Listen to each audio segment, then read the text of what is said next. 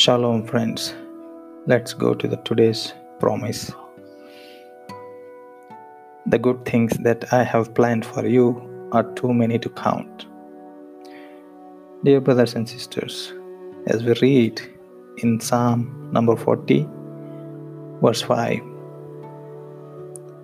the Bible tells us in this manner: Many, Yahweh, my God, are the wonderful works which you have done, and your thoughts which are toward us, they can be declared back to you. If I would declare and speak of them, they are more than can be numbered. As we reflect today on the greatest sacrifice that Jesus made on cross 2000 years ago, let's take a moment to reflect on the goodness of God. King David wrote Psalm 40, and in it he declares to God how wonderful his works are. David goes on to talk about the many good things that God has planned for us. Let's read Psalm 40 verse 5 from the New Living Translation. O Lord, my God, you have performed many wonders for us. Your plans for us are too numerous to list. You have no equal.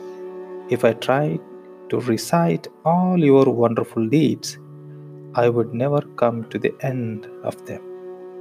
Wonderful. My dear friends, the goodness of God has no end. It goes on forever and ever. Many times throughout the Bible, the phrase, "The Lord is good and His mercy endures forever," is declared. The strategy of the enemy is for us to question the goodness of God. His plan started in the Garden of Eden with Adam and Eve, and it continues today. If we can get us to question God's goodness, then He can get us to not trust our Heavenly Father. David had it right when he declared that the good things that God has planned for us are too many to count. The truth is that God is for us, not against us.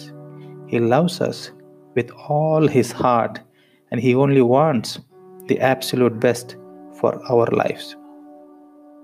This does not mean that we will be insulated from trials and the hardships along the way. But even in the midst of our struggles, there is nothing in all creation that will ever separate us from His amazing love. As we read in the book of Romans, chapter 8, verse 35 to 39.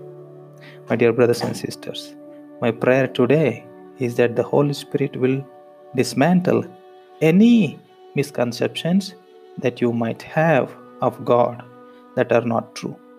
He is not an angry, distant, earthly father or an abusive religious leader. He is the perfect father, and the things that He has planned for you are too many to count. Amen. May God bless us all.